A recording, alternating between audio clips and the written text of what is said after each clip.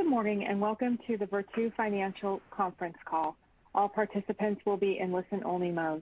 Should you need assistance, please signal a conference specialist by pressing the star key followed by 0. After today's presentation, there will be an opportunity to ask questions. To ask a question, you may press star then 1 on your touch-tone phone.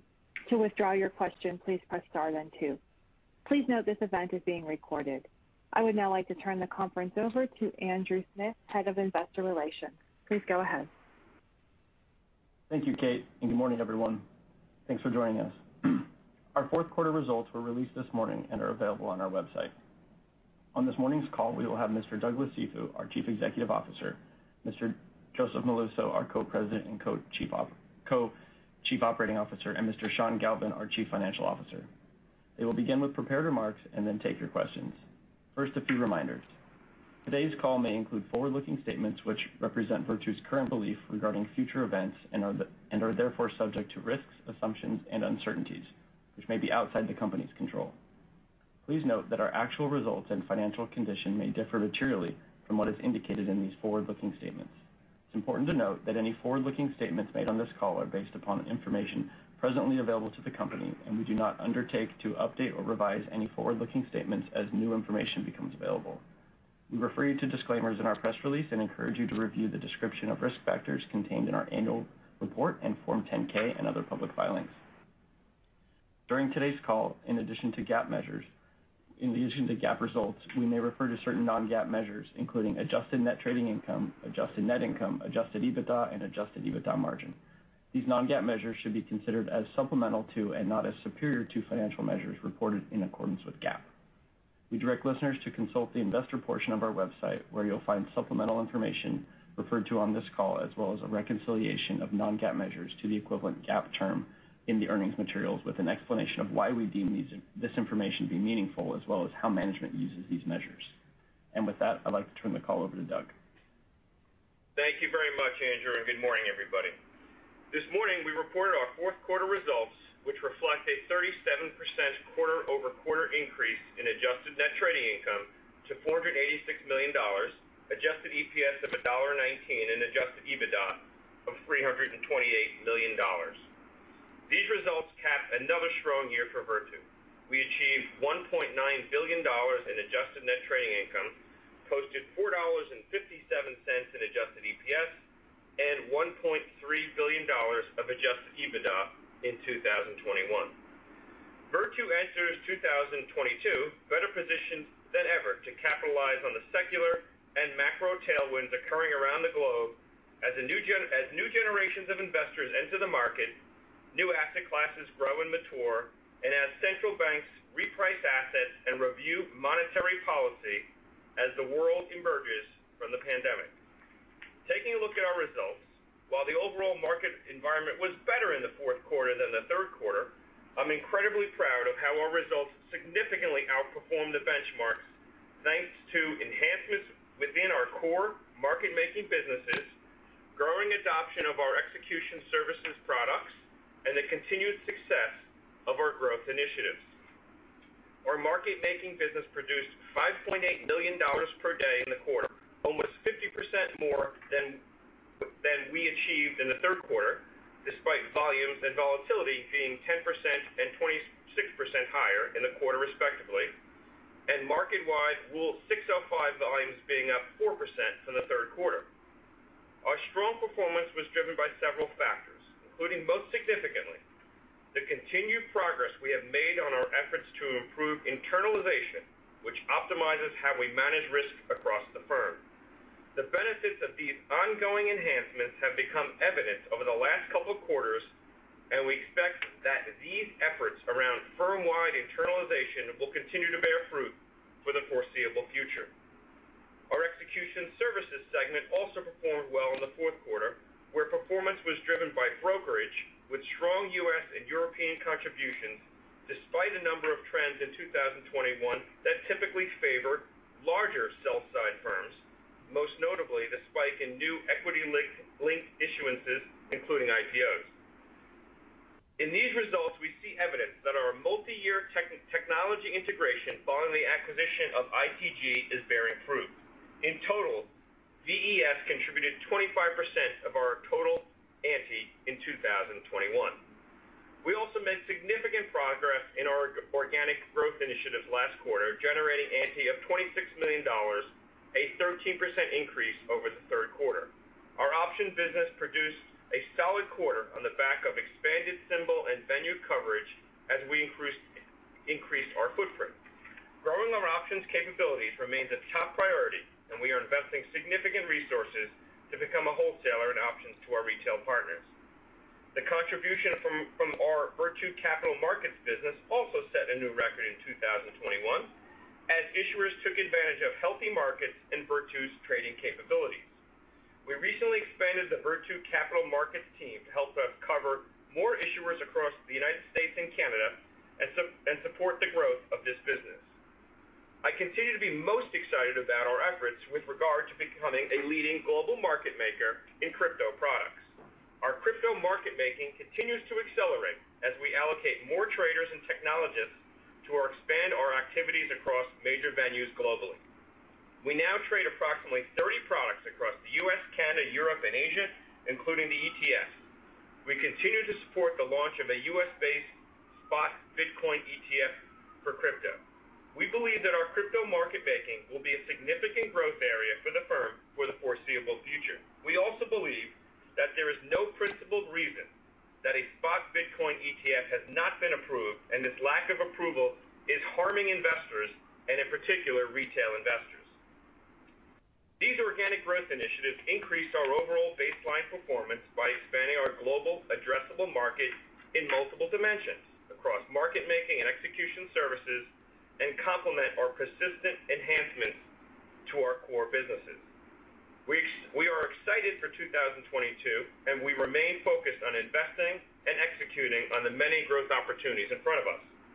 I also want to note our continued commitment to return capital to our shareholders. We purchased 3.7 million shares in the fourth quarter. Joe will go through details, but I want to highlight that since we started our share repurchase program in late 2020, we have repurchased $483 million of Virtu stock through the end of January, reducing our net share count by 6.4%. We believe this method of returning cash to shareholders is an efficient use of our excess cash beyond what is necessary to support our aggressive growth initiatives. As a supplement to our annual dividend, the buyback allows us the flexibility to return more capital in quarters with outsized results and continually reset the bar for earnings. Turning to some issues in and around our industry. We remain in continuous dialogue with clients, lawmakers, regulators, and key industry stakeholders regarding market structure policies that provide investors with more investment choices and that make our markets more accessible and more transparent for retail investors. In fact, I believe that the recent focus on the U.S. retail investor has been illuminating for many who may not have realized how well the retail investor is served. Our hope is that people now better understand and recognize the billions of dollars of price and size improvement, which indisputably accrue to retail investors thanks to competition within the current system. Before I turn it over to Joe, I would like to highlight a number of the secular tailwinds as well as macro tailwinds that Virtu is well positioned to capture. Focusing first on the secular tailwinds driving growth. As many of you are aware, today's markets are evolving at a faster pace than ever, thanks to unrelenting innovation, the application of technology, and end users' demand to have everything readily available in the palm of their hands for little or no cost. These factors increasingly contribute to the growth of secular tailwinds, including the birth of new asset classes, new business models such as zero-commission trading, and the continued electronification of markets, all of which expands the long-term opportunity for Virtu. The success of zero-commission trading has fueled a new and more diverse generation of informed retail investors. Empowered by the ease and efficiency of accessing the markets, they are significantly growing and broadening the investor base in U.S. equities and options. This new level of sustained retail engagement has invigorated the competition among retail brokers, creating a virtuous feedback loop of innovation and impressive offerings. Public metrics, such as FINRA's customer account balance data, shows that retail investors increased their cash balance by 7% in the fourth quarter, and increased their investing on borrowed margin by 4%. Compared to Q4 2020, cash balances are up 15% and investing on borrowed margin is up 28%, demonstrating that retail investors are doing more than just opening trading accounts. They are funding and using them. We see this as a strong positive indicator about the new level of long-term retail engagement in our capital markets. Other examples of secular tailwinds include the growth and maturation of new asset classes, such as crypto products, and the continued electronification of existing asset classes like fixed income. As I mentioned a moment ago, Virtu also benefits from macroeconomic tailwinds, such as changes in global monetary policy, as well as social and geopolitical uncertainty. As the world hopefully begins to emerge from this terrible pandemic and finds its new normal, central banks are looking to taper quantitative easing and raise rates to address inflation concerns, causing the market to reprice valuations and risks.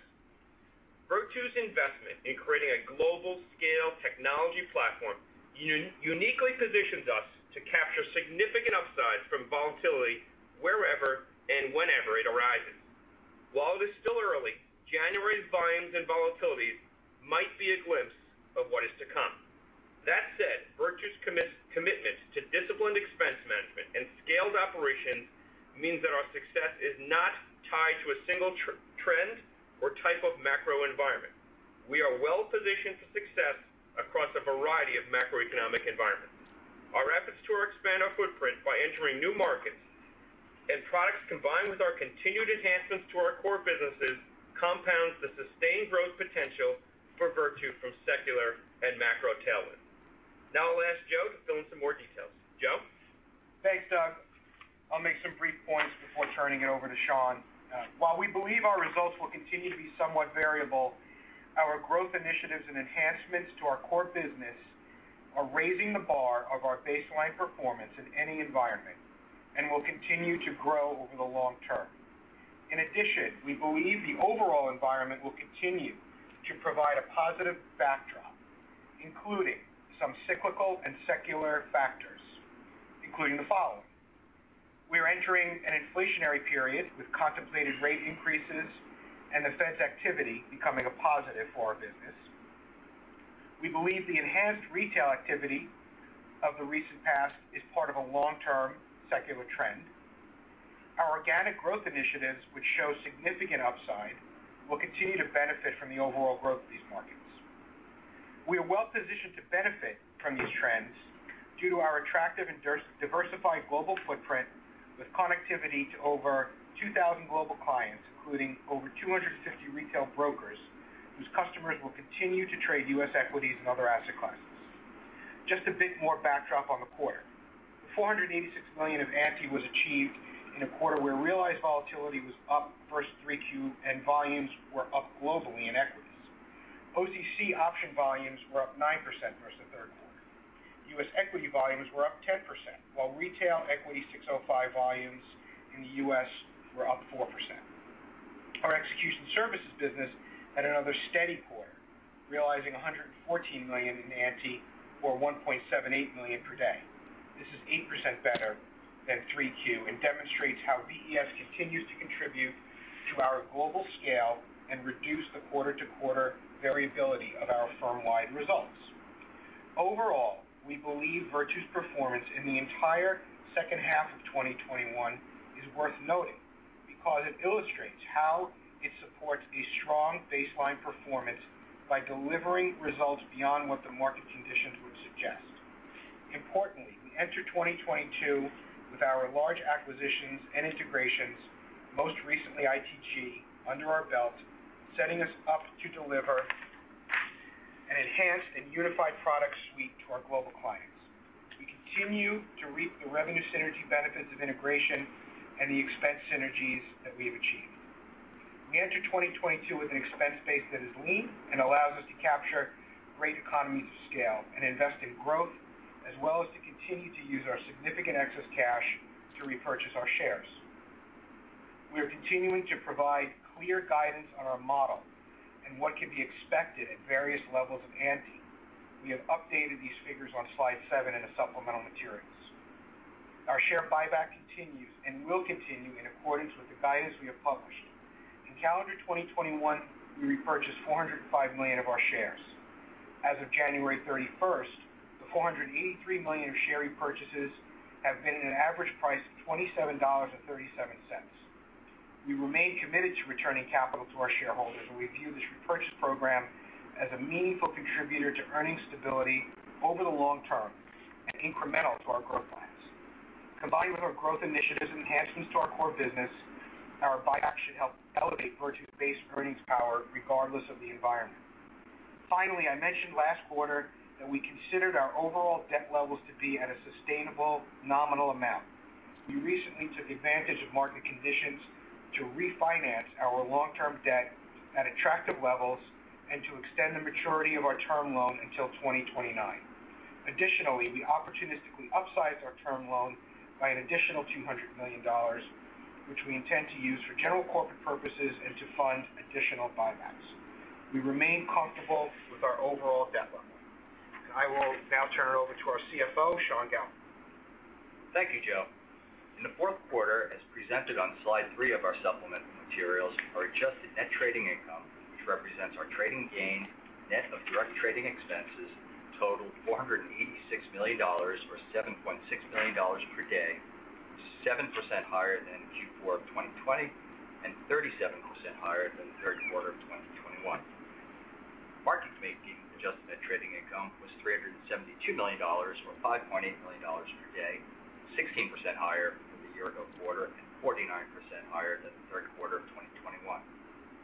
Execution services adjusted net trading income was $114 million, or $1.8 million per day, which is a 16% decrease year-over-year and an 8% increase from the third quarter.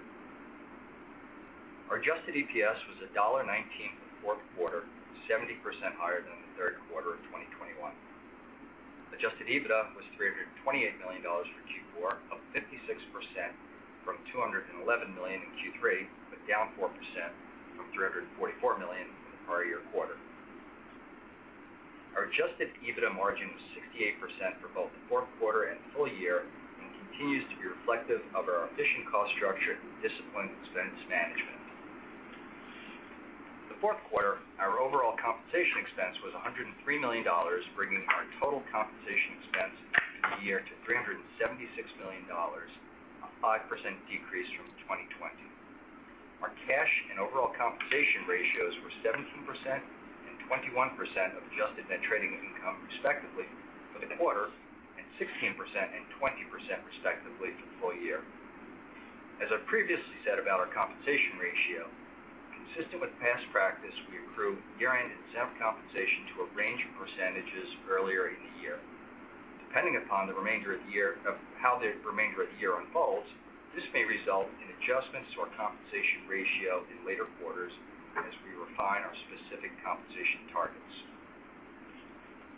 Looking forward through 2022, we don't expect a significant fluctuation in our cash compensation expense from historical levels. However, I do want to note that compensation will vary based upon our overall performance as well as our level of headcount. We believe that we've reached a relatively steady state with respect to the balance of our operating expenses, which are outlined on slide 8 of our presentation. As such, we expect that our communications and data processing, operations and administrative, and depreciation and amortization expenses for 2022 will remain in line with 2021 actual amounts. As Joe mentioned, in January, we successfully refinanced our $1.6 billion of long-term debt that was outstanding at year-end and upsized that to $1.8 billion. As a result, we expect that our annual interest expense will increase proportionately to approximately $87 million per year, as outlined on slide 8 of our supplemental materials. Our capitalization remains adequate. We remain committed to our 24-cent quarterly dividend, which we have consistently paid over 25 quarters in every environment since our IPO, and our approximately $102 million share repurchase in the fourth quarter demonstrates our continued commitment to return capital to our shareholders. I will now turn the call back over to the operator for Q&A. We will now begin the question and answer session. To ask a question, you may press star then 1 on your touch-tone phone. If you are using a speakerphone, please pick up your handset before pressing the keys. To withdraw your question, please press star then 2. The first question is from Rich Repetto of Piper Sandler. Please go ahead. Yeah, good morning, Doug and Joe and Sean, and congrats on a strong quarter. I guess the question is on everybody's mind is sort of, market conditions even seem more friendly for you in January and first quarter to date. Any comments on performance there and how you view like the earnings run rate? It seems like like you said, in the second half of 21, you see an enhanced performance from, that could be more consistent, I guess, going forward.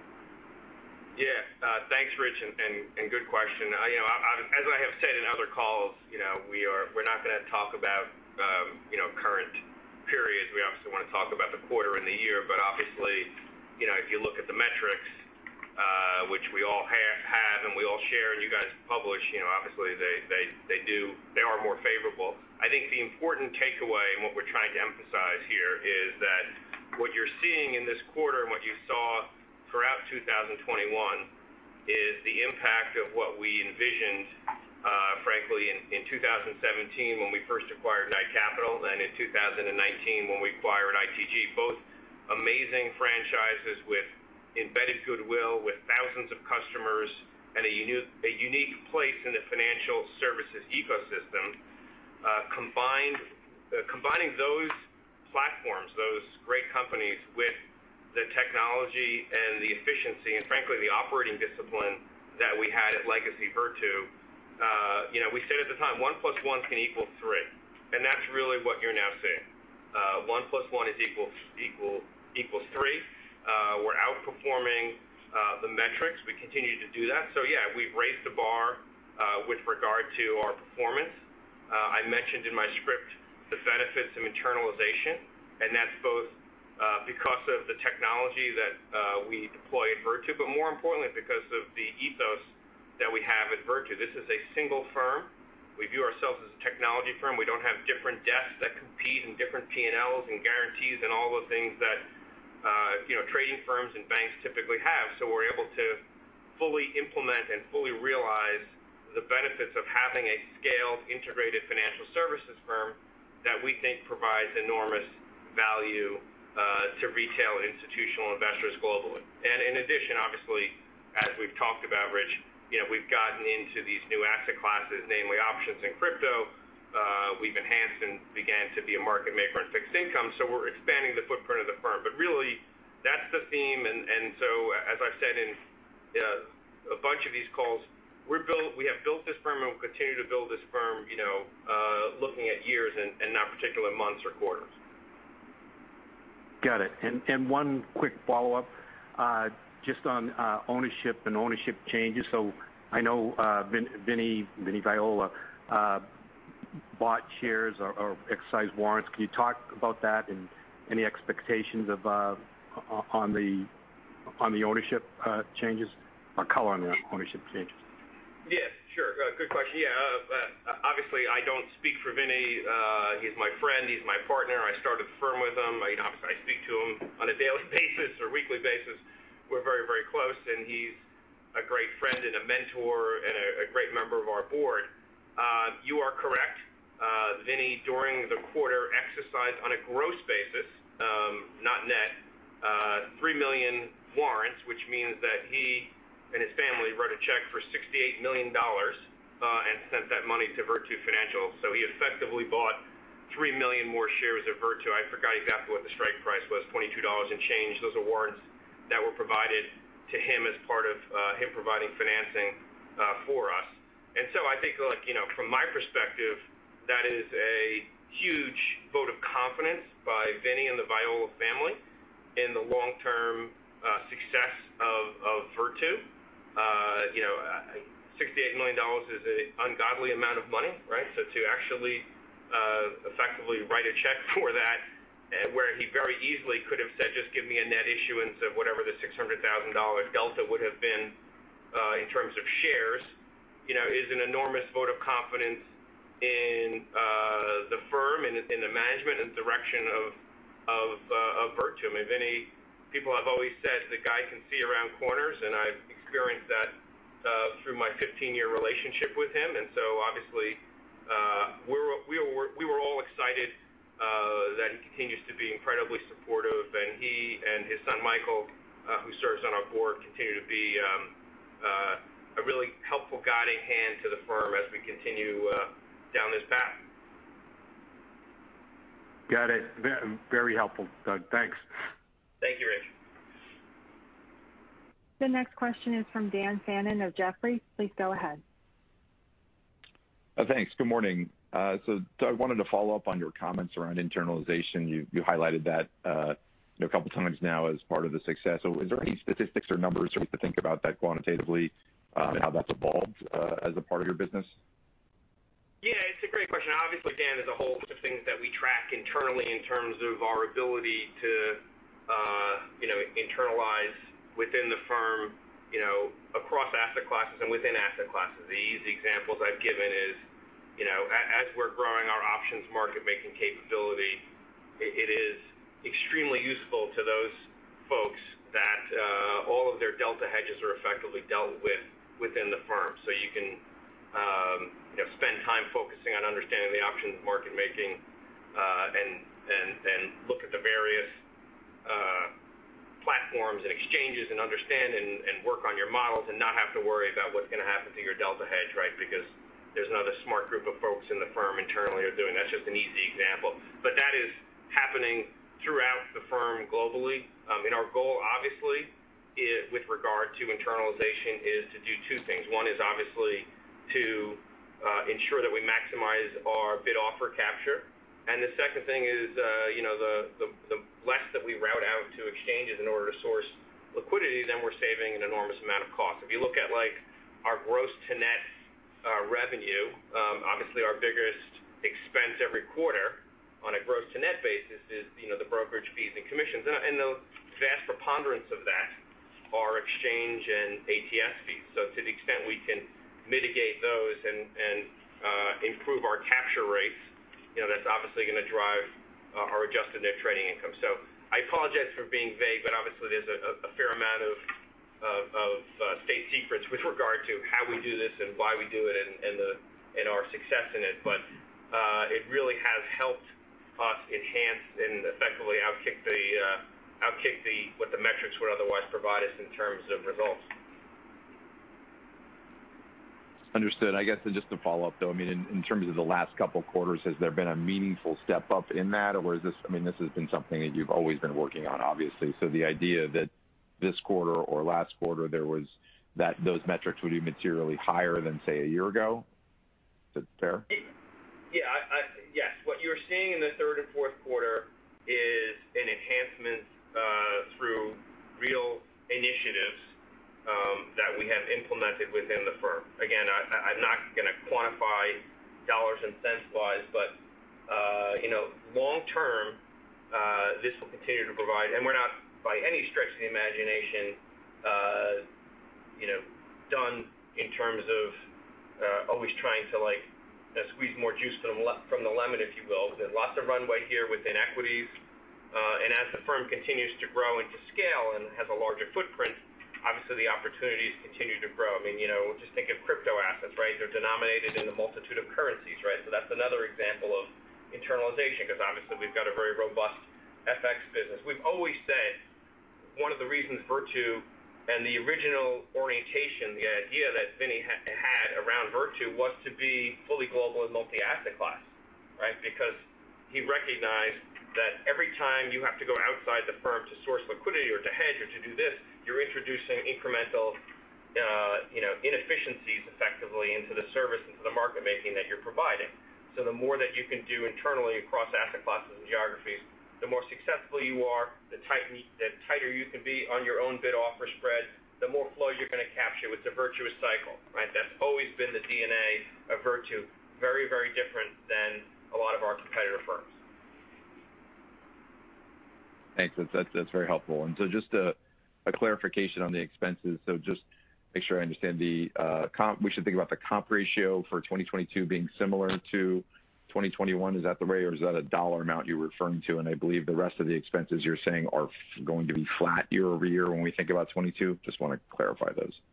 I'd say two things. One is, look at we updated the model on slide 7, right? So there's that cash OpEx total at different levels of ante. And as Sean said, right, our comp ratio, 17% cash comp, all in 20% comp. So, target 20%, target those ratios going forward more or less. And then the other categories, Dan, grow kind of low single digit percentages, and then 0 to low single digit percentages in any one year. So comp is the difference in the cash OpEx total on slide 7 for those different levels is 100% due to comp. Got it. Thank you. Thanks, Dan. The next question is from Chris Allen of Compass Point. Please go ahead. Morning, guys. Thanks for taking my questions. I guess if we could start out with maybe some color just on market making in the fourth quarter. Clearly, there's benefits on the internalization side, just within brokerage and clearing side.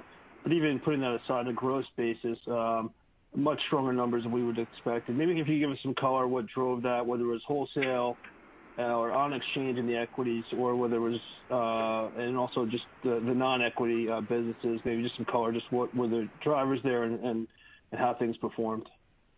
Yeah, fair and good question, Chris. Obviously, we have gotten away from doing within our segments, detail, incredible detail. But I will say, it really was all around the firm. I mean, we have spent an enormous amount of time, money, energy over the last couple years re-platforming and migrating the legacy Knight businesses, and frankly investing in our own technology, euphemistically, let's call it new technologies, to make sure that we have latencies and throughputs that are consistent with what are the demands of the modern market. And so what you're seeing is the continued validation of those investments and that work that we have done. It's not just, unlike 2021, January, if you will, where you all were looking at the meme stocks or this or that. It was really just a broad improvement, if you will, in our market making capabilities. It was really just across the board.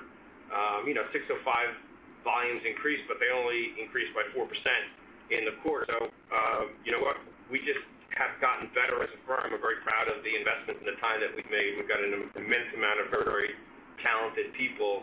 We're just improving our yield on, every time we go to bat, we're hitting more singles than we were hitting before. Got it. And then maybe switching over to crypto, obviously you noted the continued build out there just in terms of adding heads, different currencies you're making markets in. Where would you describe maybe the level of capital commitment at present relative to other more mature businesses? And how do you think about the evolutionary path moving forward? Yeah, it's a great question. I mean, it's very, very early innings, in terms of our involvement in crypto market making. But I'm very, very excited about what I see. We've allocated some of our most senior and most experienced folks here in the United States and in Singapore and in Europe, as this is obviously a truly global business. We think it's not the most efficient marketplace, right? Because it's not centralized clearing, but we think it's, the capital required is going to be, proportional to the revenue opportunities in a way that is similar to all of our other businesses. I mean, you see the amount of trading capital we have, and frankly, the return that we get on capital. I think at the end of the year we had over $1 billion of cash and cash equivalents. So we have plenty of capital to run this business. We don't need to do anything extraordinary. We're very excited about the opportunity as this asset class matures. You'll see more standard prime brokerage and leverage being provided by third parties. I'm hopeful at some point that the sell side will jump in with both feet to the opportunity in the same way that they are our partners in other asset classes. But Be that as it may, we're going to be very, very active in this business. We've got plenty of capital internally for everything that we could foreseeably do in crypto right now. Yeah, Chris, we don't want you to take away that capital is going to be a hindrance to us in this business. In addition to what Doug said, we've got more liquidity than we ever have on a daily basis. Even with our share buyback, we've got available credit lines if we need to. In this kind of early days of the market structure evolving in crypto, it is inefficient, but that's also part of the attractiveness. So. Thanks. Yeah, I was thinking about more only deploying X amount of capital right now just because it's in early stages, but there's a clear opportunity to deploy a lot more moving forward. But appreciate that color. I'll get back in the queue. Okay. The next question is from Ken Worthington of JP Morgan. Please go ahead. Hi, good morning. I wanted to follow up on crypto, maybe 3 questions on it. You indicated in the press release that you're making markets in 30 or so crypto products. Are you market making in individual tokens at this point, such as Bitcoin and ETH? And if so, how many? Because I think you're not, but I still don't really know. Second, Jump took a $320 million crypto loss on the Wormhole bridge, either like earlier this week or late last week. What sort of capabilities are you investing in or you think you need to invest in, such as bridges, to kind of grow your presence in crypto? And then how do you manage the risk associated with this? And then lastly, milestones for the coming year in terms of crypto. I think you talked about connectivity and products. How are you thinking about the build out of both as we sort of move through the year? Okay. I think I got all those, but let me try to handle them seriatim. I mean, yes, we are market making in a handful of individual tokens today, namely Bitcoin and Ethereum. We will continue to responsibly, about half a dozen of those. Please don't ask me to name them all, Ken, because I got a lot of venues and a lot of symbols in my brain, and I'm, not as smart, and I'm older than a lot of the guys here, so I can't keep them all straight. But about half a dozen of them. Obviously we've been methodical about that, and we try to go to the high end of the curve, et cetera. I think your second question was on. Obviously, I know nothing. I mean, I'm friendly with the guys at Jump Trading. I think it's an amazing firm. I know the founders well. I don't have any information in terms of what Jump did or did not do. I read the same press reports you do. I mean, I think if you believe the press reports, which sounds like you do, and if Jump was willing to step up and write a $320 million check to cover losses, I think it just is a validation. It speaks to the value of bridges in that ecosystem, from some really, really intelligent, very, very successful folks that I respect greatly.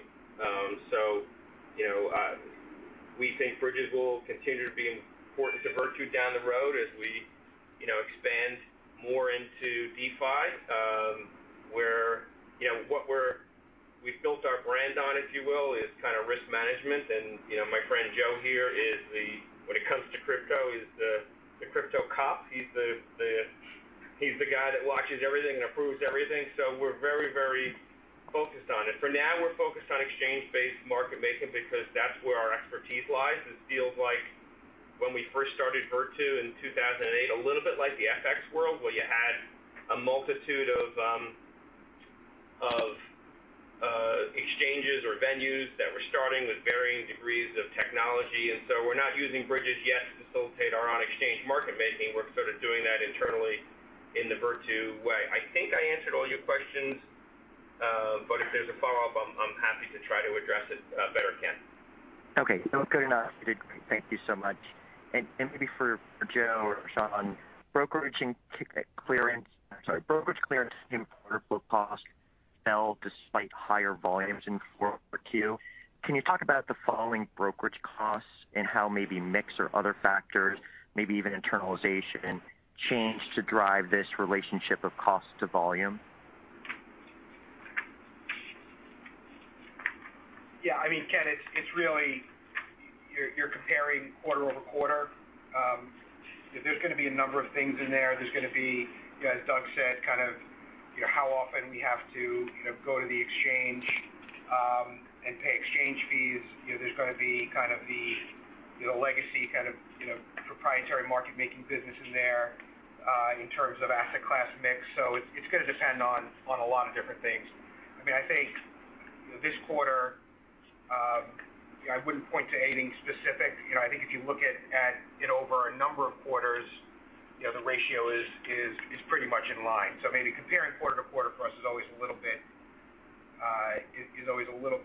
deceptive. I think if you look at it going back over a number of quarters, you're going to see a pretty consistent ratio. Okay, great. Thank you. The next question is from Alex Blostein of Goldman Sachs. Please go ahead. Hey guys, good morning. Thanks for taking the question. I want to go back to some of the organic growth comments you made, and specifically zoning in on the options market making opportunity for Virtu. I guess one, I was hoping you could help us break out of the 400,000 or so per day in kind of organic growth revenues, how much the options business sort of contribute today, and if you were to sort of dream the dream, how big do you think this business could be for you over the next 2 to 3 years, assuming volumes constant, regulation constant, and all that good stuff? Yeah, thanks, Alex. I mean, obviously we don't give breakdowns in terms of like what's what within our organic growth. I've said in prior calls that options makes up a good chunk of that. It continues to make a good chunk of that. It was a really good quarter for the group. We have scratched the surface in terms of connecting to exchanges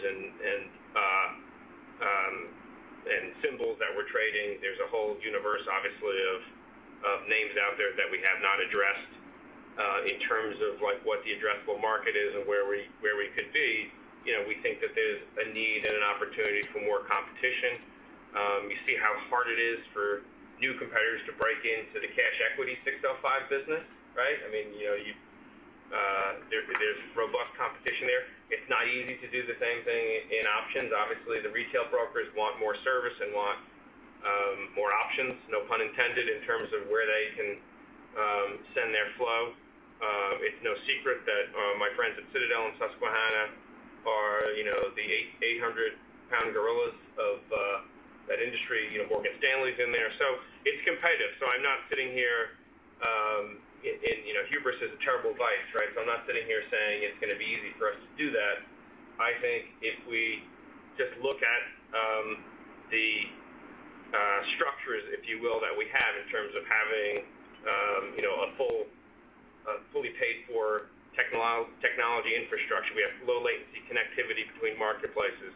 Obviously, we've got robust throughput in terms of all of our systems. We've re-engineered and re-architected our systems to enable quote-based as opposed to order-based market making. So we've done all the things that one would do to be an options market maker. We've had a good amount of success already.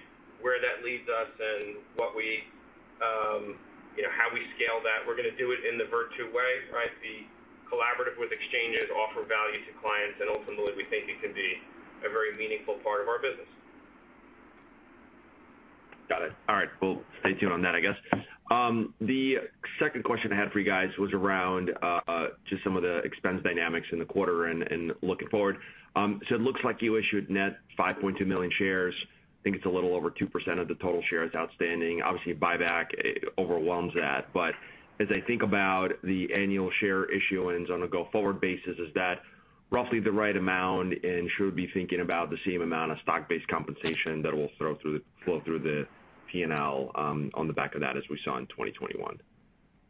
Yes, for modeling purposes, assume the stock portion of the compensation is constant, in terms of a ratio.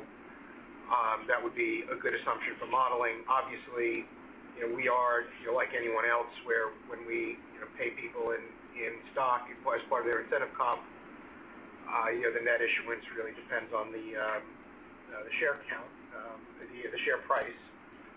So that will fluctuate hopefully, but that's a good assumption going forward, Alex. Great. Thanks, Joe. The next question is from Michael Cyprys with Morgan Stanley. Please go ahead. Hey, good morning. Thanks for taking the question. I just wanted to circle back to crypto. I guess kind of a two-parter question here on crypto. Maybe first, if you could just talk about the competitive landscape for market making in crypto and how you expect that to evolve relative to other asset classes. And then could you talk about some of your investments that you're making in the business to build out your crypto market making capabilities, where you're sourcing talent, and talk about some of the initiatives and steps that you're taking here in 2022 to make this a more meaningful portion of your business over time? Yeah, great. Good questions. Thank you. So in terms of the competitive landscape, it's actually a great question because there are actually a handful of market-making firms in crypto that you frankly don't see in other asset classes. Firms that kind of evolved around the crypto space were early entrants, as firms like Virtu, frankly, were doing other things and waiting for the asset class to evolve. So it's obviously they have been successful, I would imagine, right, because of some of the inefficiencies in the marketplace. As that market and that asset class, and the exchanges begin to become more, I'll say, mature, more professional, as latencies become more standardized within that asset class. It's no different, Michael, than any other asset class, in my view, that we have dealt with. The markets are efficient.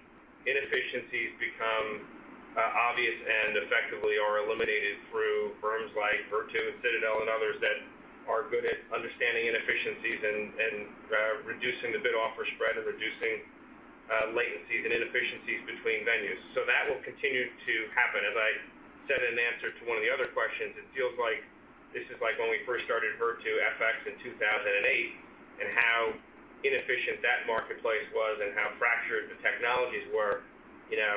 Scroll forward 14 years and you've seen a much more cohesive, more mature, more integrated marketplace. That's what's going to happen in crypto. We will be one of the change agents behind that. And as that happens, scaled, efficient, technologically able firms like Virtu and others that are able to manage risk around the globe 24/7 and do it in a multi-currency basis will be the winners. And you'll see some of the smaller players that may be niche right today in crypto will either merge away or fall by the wayside because they're not scaled enough and the marketplace just becomes too efficient.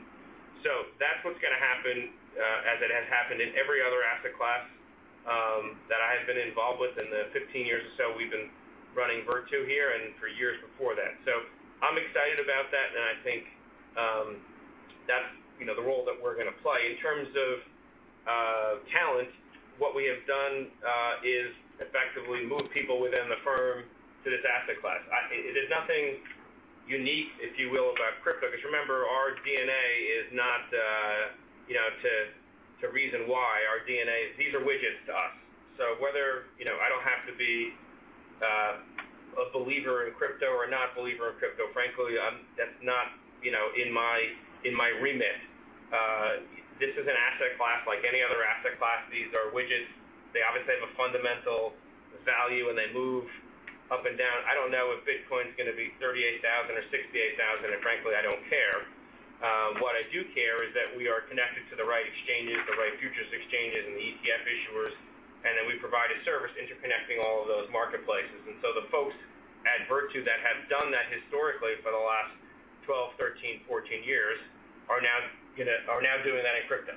And so that's the skill set that we bring to the table, which is understanding order types, understanding the technology of various venues, understanding operationally how to move tokens around. That's what we're really, really good at, and that's what the operational excellence and the technological sophistication that we bring to marketplaces. And those are the folks within Virtu that we have moved into the crypto space, and that's why I'm very, very optimistic that we will be a meaningful player as this asset class evolves and matures. Great, thanks. Just a quick follow-up as you think about M&A and the opportunity. perhaps to accelerate movement into certain asset classes or geographic regions. Maybe you could just update us how you're thinking about that, and is there any opportunity on the M&A front for crypto, just in terms of accelerating movement there? Yeah, it's a great question. Obviously, we've been successful on, in three very large acquisitions. We acquired a firm called Madison Tyler in 2011 that was integral to our success.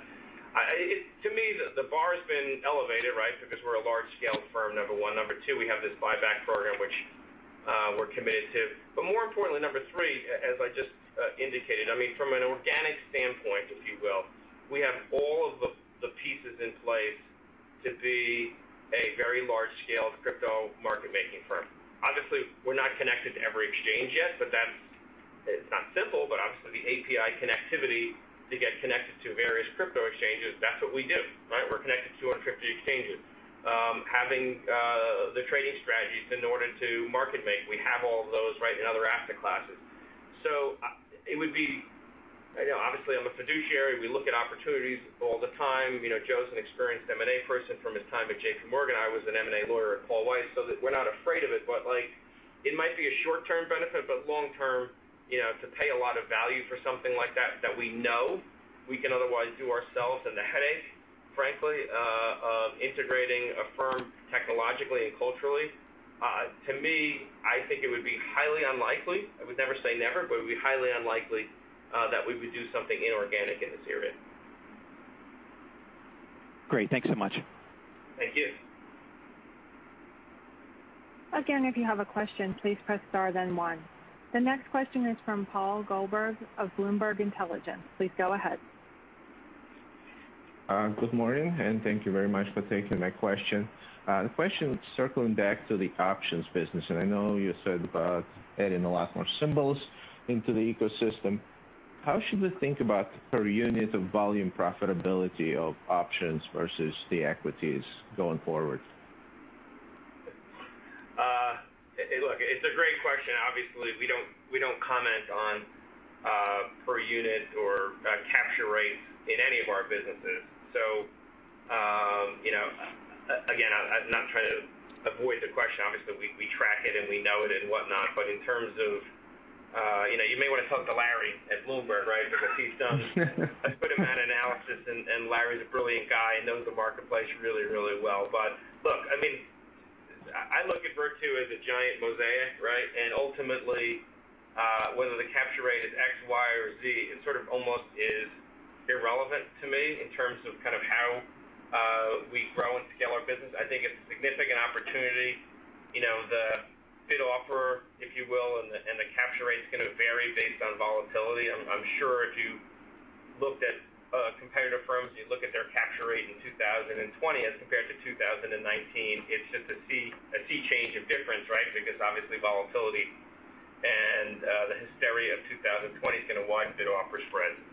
So again, I think you should look at it and say, okay, this is a great opportunity for the firm in the same way that crypto is, we've got all of the pieces in place to be successful there, and it's just a question of executing. And historically, this firm has been very good at executing. Got it. Thank you very much. Thank you. This concludes the question and answer session and today's conference. Thank you for attending today's presentation. You may now disconnect.